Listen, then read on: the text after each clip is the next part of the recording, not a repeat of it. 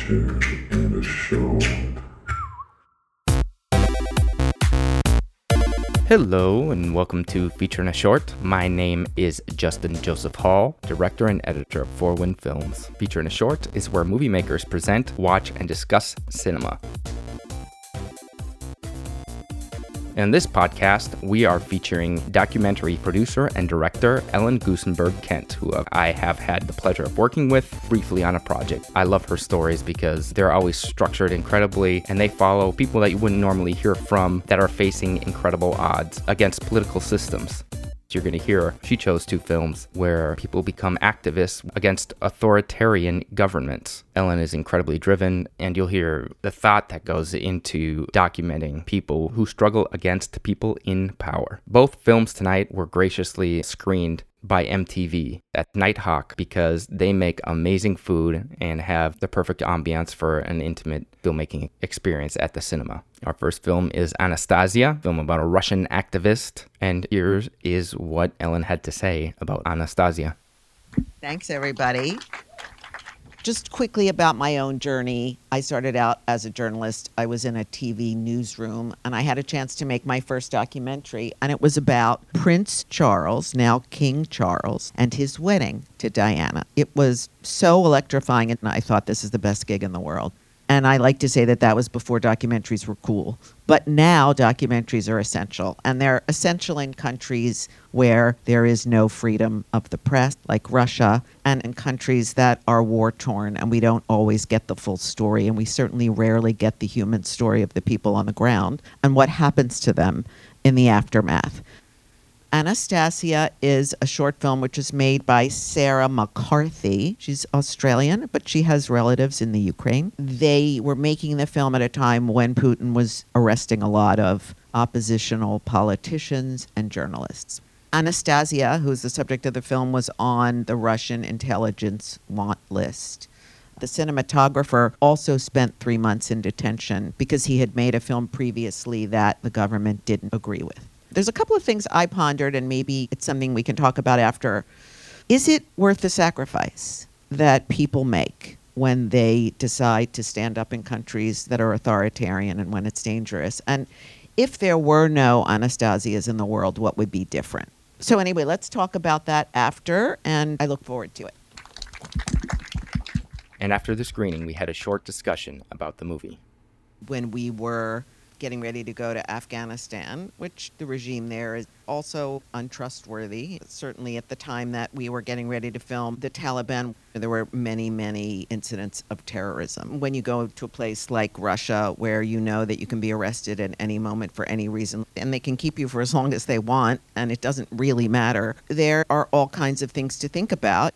You definitely need safety protocols, and you need all kinds of kidnap and ransom insurance and things that you can't even believe that you're thinking about. And if you're bringing a crew, you're taking responsibility for their lives. So there are also check-ins every day from secure phones and phone numbers so that if you don't hear from somebody, then you have a fixer or somebody on the ground who can investigate. You always need to have a fixer or somebody in the country that knows how to operate there and has relationships with people in the government. Sometimes you need to have a minder. Minders have all kinds of instructions about what you can and can't shoot.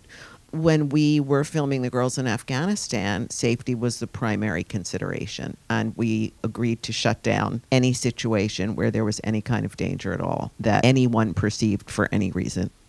We ended up having to cut a scene because people are left in Afghanistan and are in danger. Not everyone was able to be evacuated. And so you really have to think about, even though the subjects of the film may be safe, anyone that they know, anyone that they worked with, any of their family members, extended family members are in danger.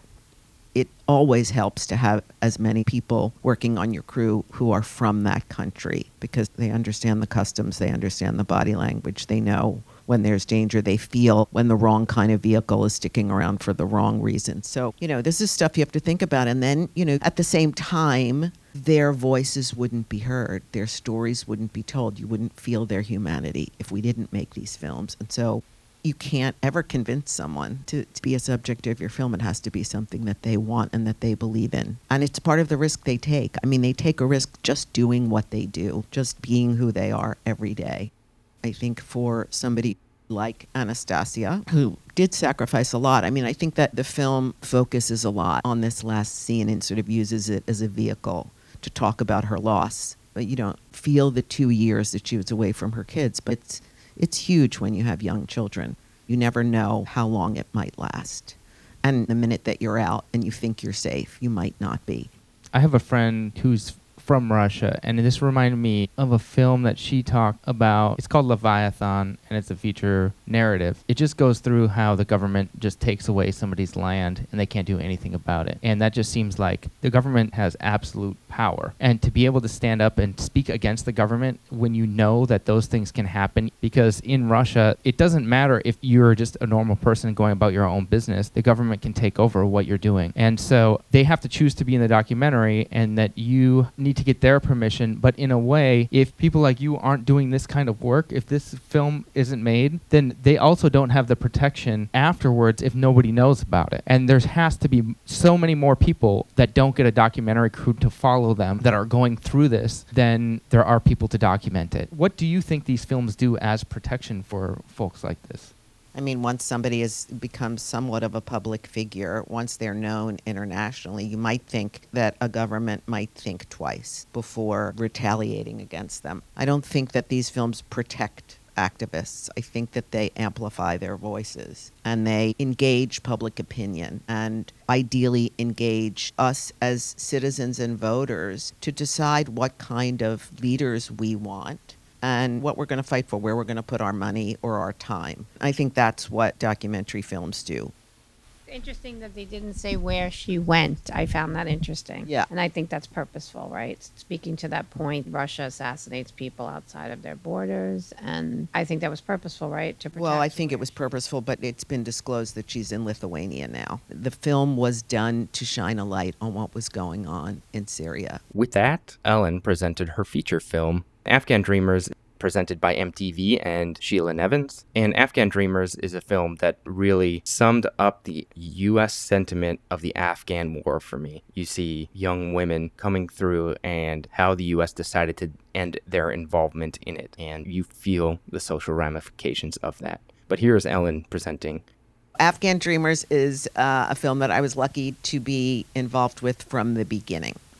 I remember hearing about this group of girls, an all-girls robotics team that was prevented from coming to this country because they couldn't get a visa.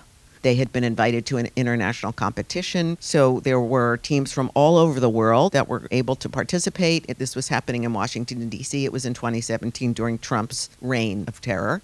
And these women were told that they couldn't get a visa. And the international outcry was so loud, and so many members of Congress stood up and said, these girls are not to be feared. These are precisely the kind of people we want to have in this country. They're here for a peaceful competition. So the decision was reversed, and they were able to come, making Trump look like a hero. I had no idea what happened to them after that. I lost track of them. I wasn't involved in filming them when they came to this country. And I forgot about the story, but not really, because it was in the back of my mind. And then, miraculously, I had an opportunity to make this film, because when they were in this country, they met some folks who had the wherewithal to fund a film about the team. When we began it, I thought it was going to be a very uplifting story, and it is. But they also took tremendous risks. During the film, we served typical Afghani dishes, sheer chai, an Afghani salad, and Kabuli pala, which was absolutely mouth-watering. Nighthawk chefs know how to do it right. After the screening of the feature, here was the discussion. This is so fantastic and so compelling and heartbreaking. A lot of time was passed between the beginning of the film and following the girls until this time. So how do you know when you're doing a film like this, like where do you begin? Where did you begin? Like the time frame, and how did you capture the past, and then how did you continue? Great question. So we were not there in 2017. They had this opportunity to come to the United States and didn't. We were lucky that a very talented filmmaker was filming them at the time, and he was not able to raise the money to complete the film, so he had it in the can. We got involved in the film in 2019. We actually entered the film as they went to Dubai. That last competition that they had as high school girls, and the one in which they did not do well. And that was where we began our filming. So everything before that is archival or was filmed by someone else.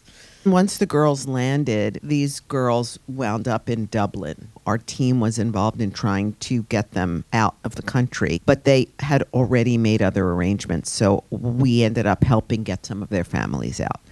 They were lucky to be sponsored by a musician and activist in Ireland. So that's where our girls went. Subsequently, one of them got into a college here in Missouri, Samaya. The new girls who joined the team, none of them are in this country. They're all in Dubai. A lot of the families are here in this country, but the girls are not reunited with their parents. And that is a really tough thing. And actually, we've tried to get the other girls who are in Dublin to this country, and we can't get visas for them. I don't know why. It's a very strange thing, because you would think that these girls are exemplary and they have a lot to offer this country and their families are here anyway. But unless they get into colleges here, they won't get visas. I think the government is concerned that they'll blend into the population and they'll be here illegally, and they don't want to encourage that kind of thing. Samaya came to Woodstock when we showed this film. She was very emotional, and these girls are traumatized. Our main character has been hospitalized in Ireland because she isn't doing well. We feel like these girls are lucky. They've had these opportunities, they've had these international experiences, but it is hard to fathom what they've been through. She lost her father, she persisted, and then the country fell apart. What is your target audience? What is your dream vision of how this film would come about into society? Oftentimes, the very countries where you want to show these films won't let you. So there's absolutely no chance that this film will be seen in Afghanistan. And so how do we put pressure on the Taliban, let's say, to open up schools for girls? There will not be a next generation of girls that will be able to learn this stuff, not unless they decide to open the school. So Samaya testified at the UN, and she has tried. She's the only one in this country who is able to come to the UN, and they had her in front of the Security Council, and she was saying it's been 400 days, and the United States has utterly abandoned us, and so has the rest of the world. What are you going to do? Are you really going to turn your backs on the young people, and especially the girls and women in Afghanistan? And, the political calculus might be that we have other places to be advocating. I think it'll probably fall to the next president to make a decision about what to do, but I don't think Biden is doing much. We also took all of our contractors and everyone out who would have supported the Afghan troops to be able to at least put up a half-decent fight. They had absolutely no support and almost no weapons. It's kind of a national disgrace. The organization that we co-presented the film with is doing everything that it can. They were based in Herat, which is where the girls were based. They had to evacuate the country, and they're sort of working from outside to see what they can do and to see what kind of influence they can have. I think that's the best that we can do, is to try to find organizations that are genuinely working. Obviously, the film became something of a triumph to a tragedy by the end. And you said you entered the film around 2019. Did you have an indication that this would become the narrative by the end of the film? And how did that impact you by the time you were finishing the film?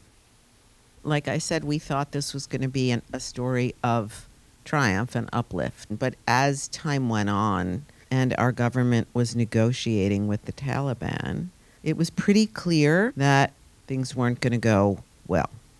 Our hope was very aligned with the girls.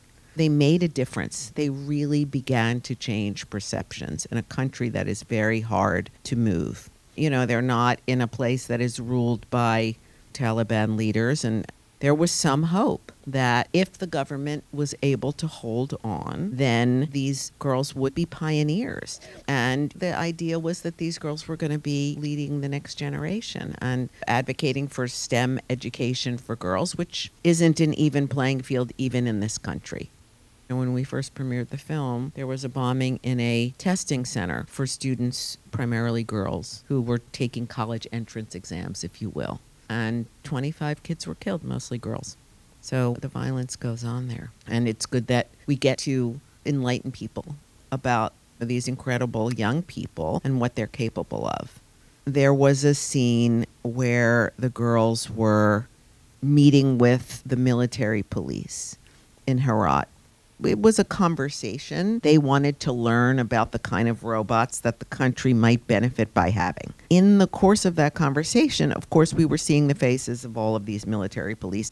You know, it's hard to know which of them might be evacuated and which of them might still be stuck in the country. But anyone that was in that scene who might still be in the country is potentially in danger. So that scene had to go. But what was heartbreaking for me in that scene was that the military police was struggling because they didn't have the technology that they needed to detect and dismantle mines. After all of the years of American involvement there, wouldn't you think we would have trained them and given them the technology to be able to dismantle mines?